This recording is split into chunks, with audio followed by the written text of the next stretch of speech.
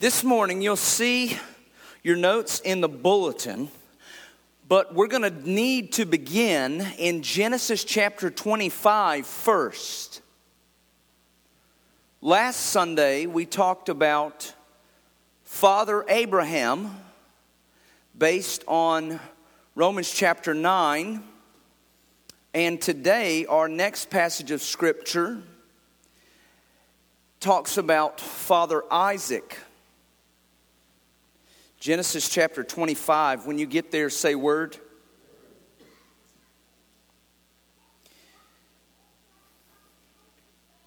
Genesis chapter 25, starting in verse 19. And we're going to read the context of what Paul is talking about in Romans chapter 9.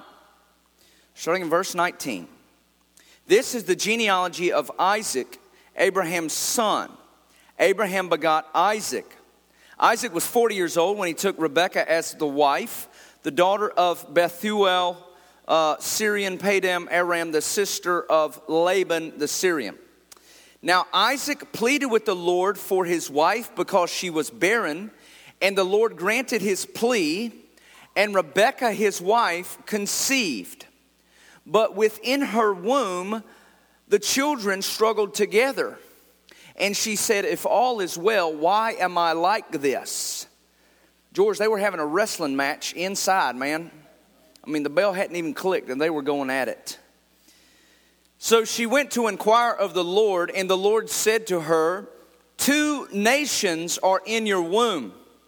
2 peoples shall be separated from your body. One people shall be stronger than the other, and the older shall serve the younger. So when her days were fulfilled for her to give birth, indeed there were twins in her womb. And the first came out red. That's just funny to me. He was like a hairy garment all over. I bet he got picked on in middle school. So they called his name Esau, which literally means hairy. Afterward, his brother came out, and his hand took hold of Esau's heel. So his name was called Jacob, which literally means one who grabs the heel. Now, in our culture, we would say, I'm pulling your leg. That means I'm deceiving you. In their culture, they would say, I'm grabbing your heel. That means they're deceiving you. So he was literally called the one who deceives because he came out grabbing the heel. So one of them, let's see, verse 30. One of them is called Harry. The other one's called Deceiver. I'm so glad we don't name our children like that today. All right. So it says in verse 27, the boys grew, and Esau was a skillful hunter, a man of the field, but Jacob was a mild man living among the tents. And Isaac loved Esau because he ate of his game. But Rebekah loved Jacob. Now this is the context of what Paul is talking about in Romans chapter 9. So let us open there, if you would, because that's our focus today. And we need to understand this story to understand how Paul is connecting this with his theme in chapter 9, which is the sovereignty of God in salvation. So we're going to Romans chapter 9. And we're going to be in verse 10. If you're there, say word. Verse 10 says, and not only this, but when Rebekah also had conceived from one man, even by our father Isaac, for the children not yet being born, nor having done any good or evil thing, that the purpose of God according to election might stand, not of works, but of him who calls. It was said to her, being Rebekah, the older shall serve the younger. As it is written, Jacob I have loved, but Esau I have hated. Now, we're going to pause there. That last verse, Apostle Paul is quoting the book of Malachi, in which God is speaking to Israel saying, Jacob have I loved, and Esau have I hated. Now I'm going to tell you guys, in almost 4 years of pastoral ministry here, this is probably one of the most difficult texts that I've ever encountered. But the book of James says, if any of you lack wisdom, let him ask of God who gives liberally. So I pray God gives us wisdom today. We're going to see 3 things in our sermon today about this theme that Paul uses of election. And at the top of your notes, you'll see that election means that we are called out for his name. The first thing we're going to notice about election and the narrative of Scripture is that God called out his nation for his son. God called out his nation for his son. When I say he called out his nation, I'm referring to Isaac's son, Jacob, who is later renamed Israel. Okay? We always talk about Father Abraham have many sons, but really the only one that the promise and the covenant came through was Isaac. And the only son of Isaac who the promise and the covenant came through was Jacob. And Jacob was renamed Israel, from whom all 12 tribes of Israel descended from this person, Jacob, who literally was named deceiver. For his whole life, he was deceiving people. He was deceiving his brother out of his own birthright. He deceived his father to get the blessing. He deceived his uncle Laban deceived him and gave him a switcheroo on the wife thing. But then he turns around and he deceives Laban because he gets all the good cattle. And he sets it up so that all the strong cattle come to him and all the weak cattle go to Laban. Now, folks, this is the guy who is called Israel. Do you know what Israel means? It means ones who struggles with God. That is what the people of God are called. The one who struggles or wrestles with God. So we have this picture inside the womb. They're wrestling for competition. And for the rest of his life, he's wrestling to try to stay in God's blessing, to keep God's blessing. And this deceiver is the one that God allows to father the nations of Israel.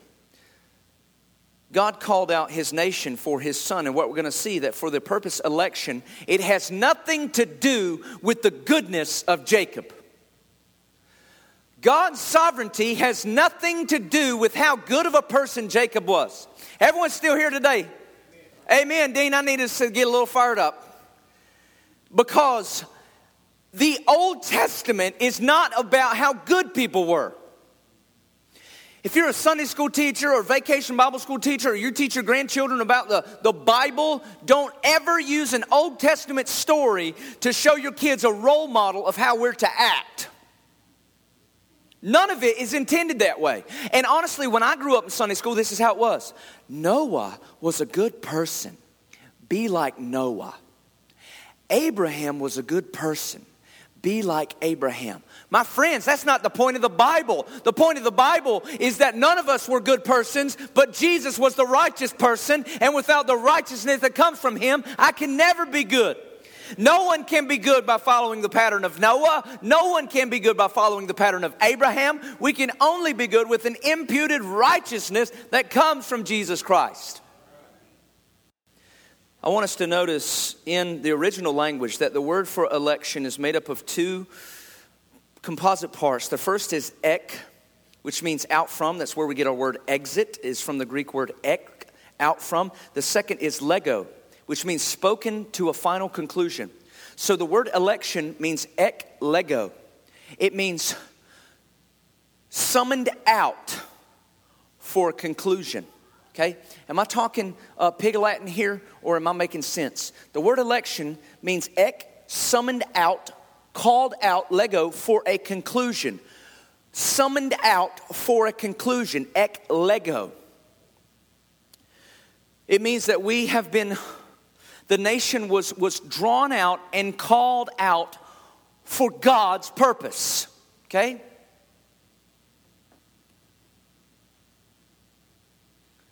He says, In verse 11. Before they had done anything good or evil, that the purpose of election might stand. Not according to him who works, but to him who calls. That means the reason that Jacob was chosen to be the father of the Israel nations is not because he's a good person. Do you see that in the text today? Do you see that in verse 11?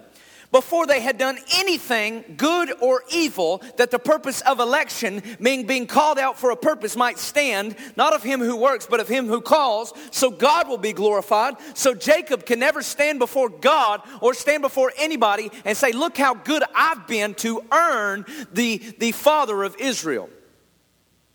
Now here's what some of y'all need to get today, and I'm going to fast forward. None of us are called by God because we deserve it. And there's some people that think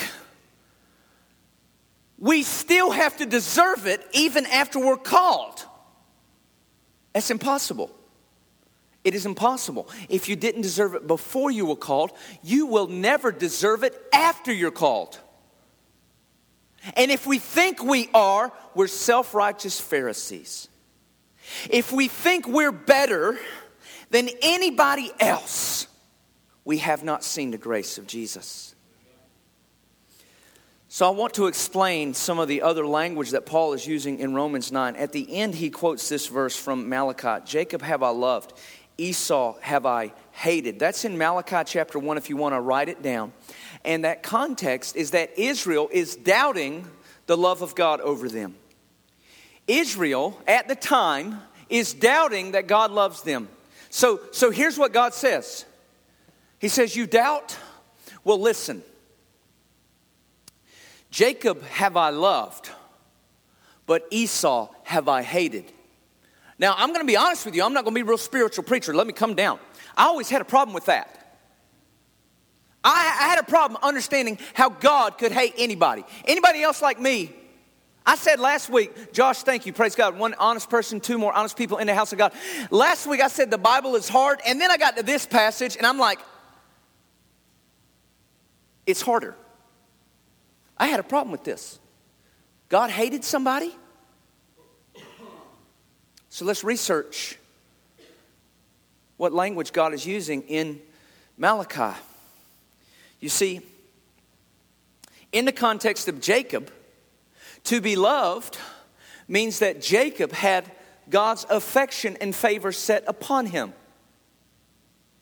And according to what God said to Rebekah, the older, being Esau, will serve the younger. He sold his birthright. He did not have the family blessing. Honestly, Esau was a country boy, not too smart. He wanted some soup and gave up his birthright for soup. He's not smart, guys, all right? I'm going to break it down on PJV, Preacher Jesse version. Esau, not smart.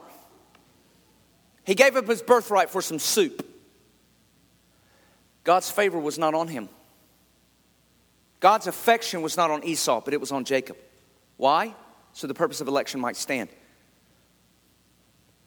Now, later on, if you want to write this down, Genesis 29:31, we're going to see that Jacob had one wife, Leah, and another wife, Rachel. If you don't remember that story, Jacob went to live with Laban. Now, this is the guy named Deceiver, right? He'd been deceiving his brother. So this is the most awesome story. I love this. He'd been deceiving people his whole adolescence. And he goes to live with Laban, and he sees this beautiful, beautiful wife, or a beautiful young lady named Rachel. Now, here's what the Bible says. This is where the Bible gets good. It says that Laban's daughter Leah was tender-eyed, but Rachel was lovely. The Bible is too nice. Okay? You ever had someone show you a picture of their baby? And here's the nicest way to say it. She is tender-eyed. That means the eyes are the nicest thing about her. Because here's what the Bible says. The Bible says that Rachel was lovely, But Leah was tender-eyed. Okay? So Jacob fell in love with Rachel. And he says, Laban, what must I do to marry this beautiful girl, Rachel? He says, work for me for 7 years. So he works for Laban for 7 years, gets to his wedding day, and after the celebration, he goes on his honeymoon night, and Laban does a switcheroo and puts the tender-eyed girl in the house.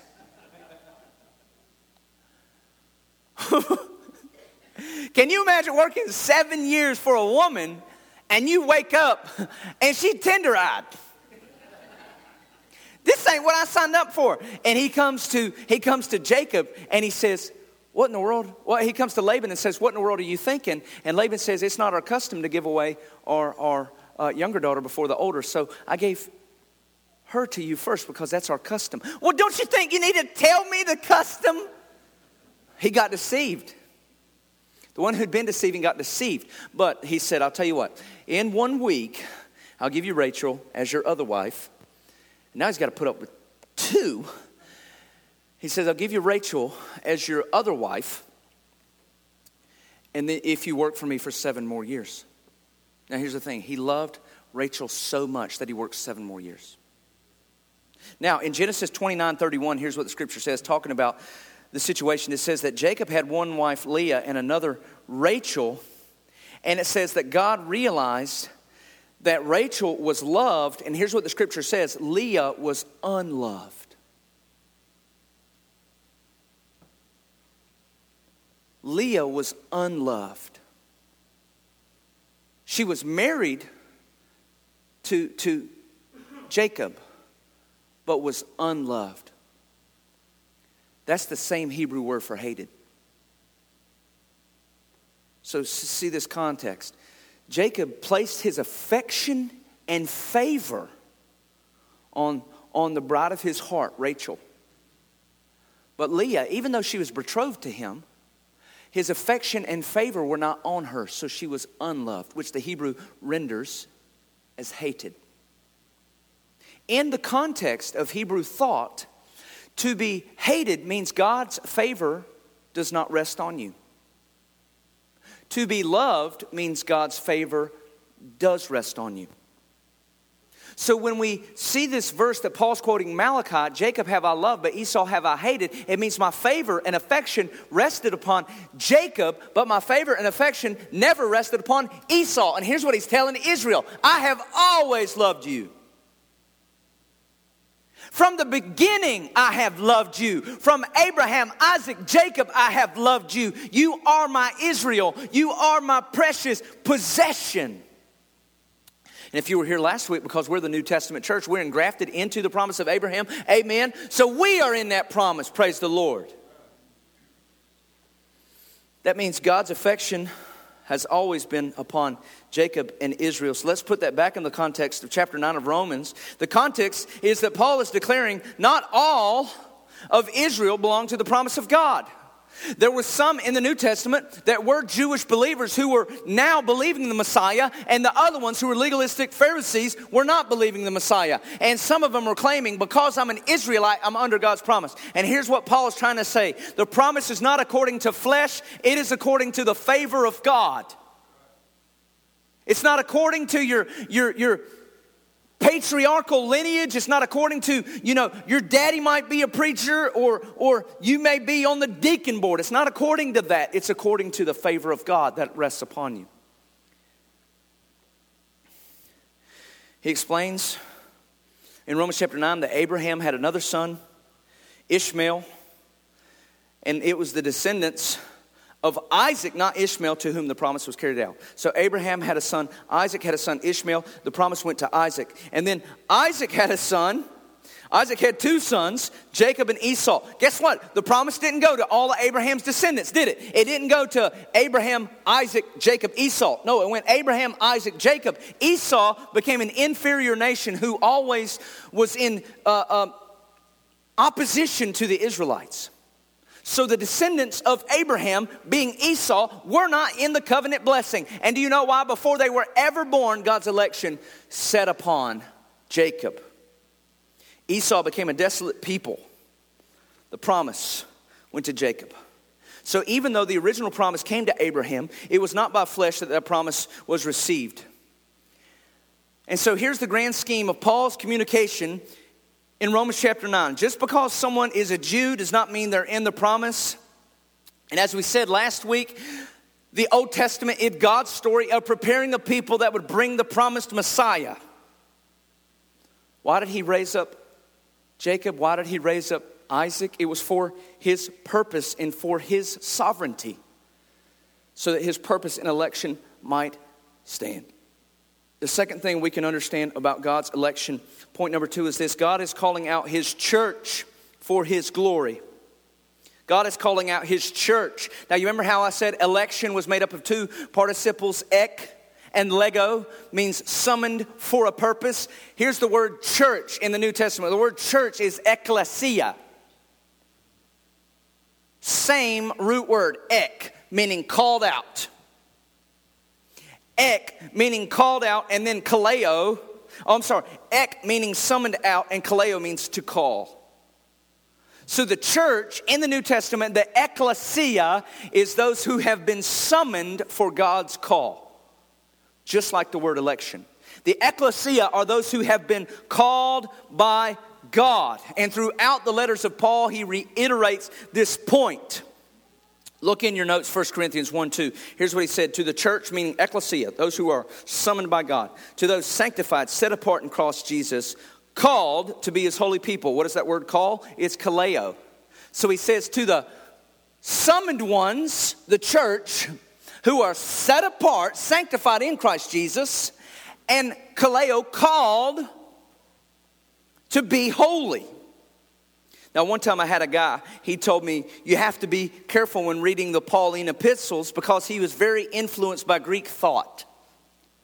I ain't never been careful when reading any of the Bible. The only thing I'm careful about is make sure I live to it. Amen? But I should have had the unction to tell that gentleman that he has a very low view of Scripture, because all Scripture was breathed by God according to 2 Timothy 3:16. This means that the Holy Spirit knew what Paul was going to speak before he ever wrote anything. I'm glad somebody's a Baptist here today.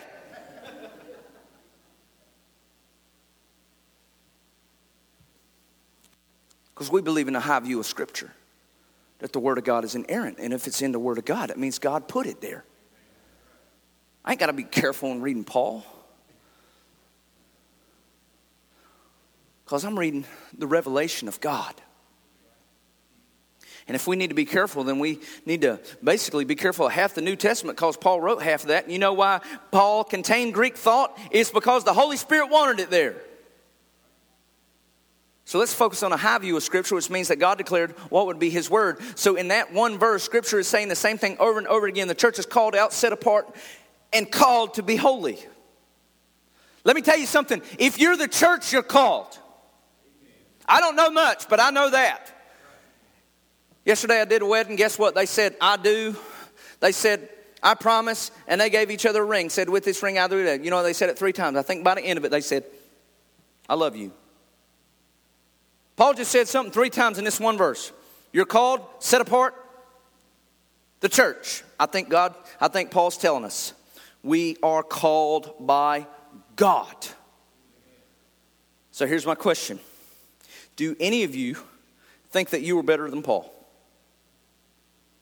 Do you think you were not in need of God's intervention and calling? No, quite the opposite, because Paul had full ability of the entire law in the Old Testament, all the prophets, all the wisdom literature. Did you know that a normal Orthodox Jew would have memorized the entire Pentateuch? Genesis, Exodus, Leviticus, Number, Revelation. Genesis, Exodus, Leviticus, Number, Deuteronomy. A normal Orthodox Jew would have memorized the first 5 books of the Bible, which Paul would have had in his heart, and he still missed Jesus. The average one of us probably has memorized between 3 and 10 verses. And Paul had thousands of verses. And he missed Jesus. You think because we got 3 or 10, we have it figured out? No, we were in need of God's intervention and calling. Let me make it simple. We needed God's call. Without God's intervention, we would still be serving self. And some people who come to church, just because they're in church, does not mean God has called you. Amen? You be in church for about more than 2 weeks and you'll understand not everybody that's there need to be there.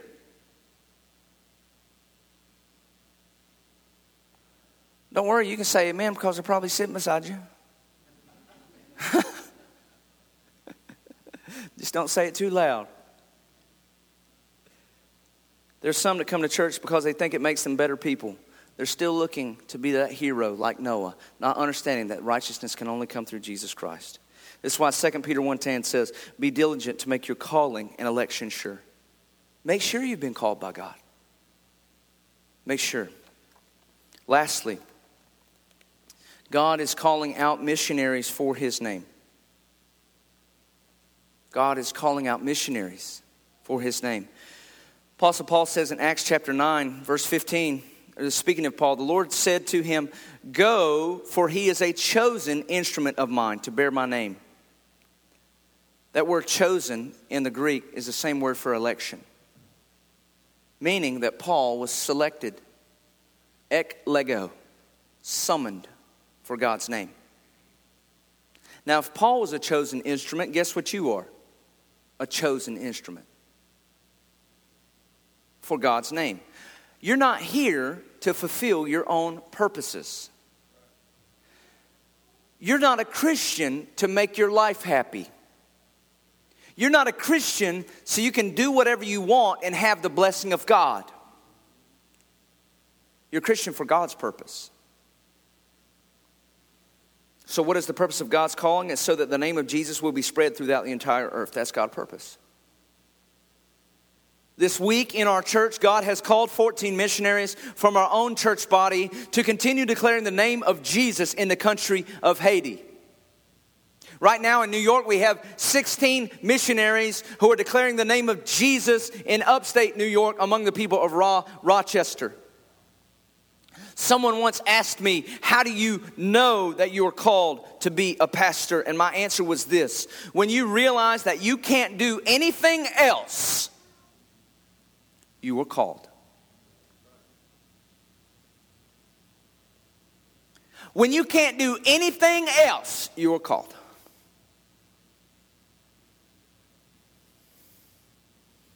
I tell young men and women all the time, if you can do something else, go do it. God doesn't need me. Amen. God doesn't need you. He can do whatever He wants to do. But He calls us. And so for some of you here today, maybe God is calling you right now. Maybe He's calling you to be a pastor or a missionary or maybe a Christian. Maybe you hear the call of God in your heart to walk in the knowledge of His grace. And if we are called, it is because of God's election, not our own. Did you know that no president elects themselves? That's why it's called election. It means somebody else nominates you. Somebody else puts you in there. You know, no Christian nominates themselves. The recurring pattern of Scripture is that God elects. This is the doctrine of election.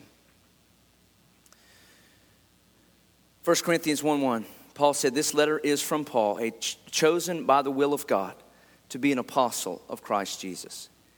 If it was true for Paul, it was true for me and you. One time I heard a lady say, if Paul used King James, I'm going to use it too. Well, English hadn't been invented for another 1,600 years. But if it's true for Isaac, if it's true for Jacob, if it's true for Paul, if it's true for Israel, then it's true for me and you. Not by good that we have done, but by Him who wills that He is called. Let's have a prayer of invitation.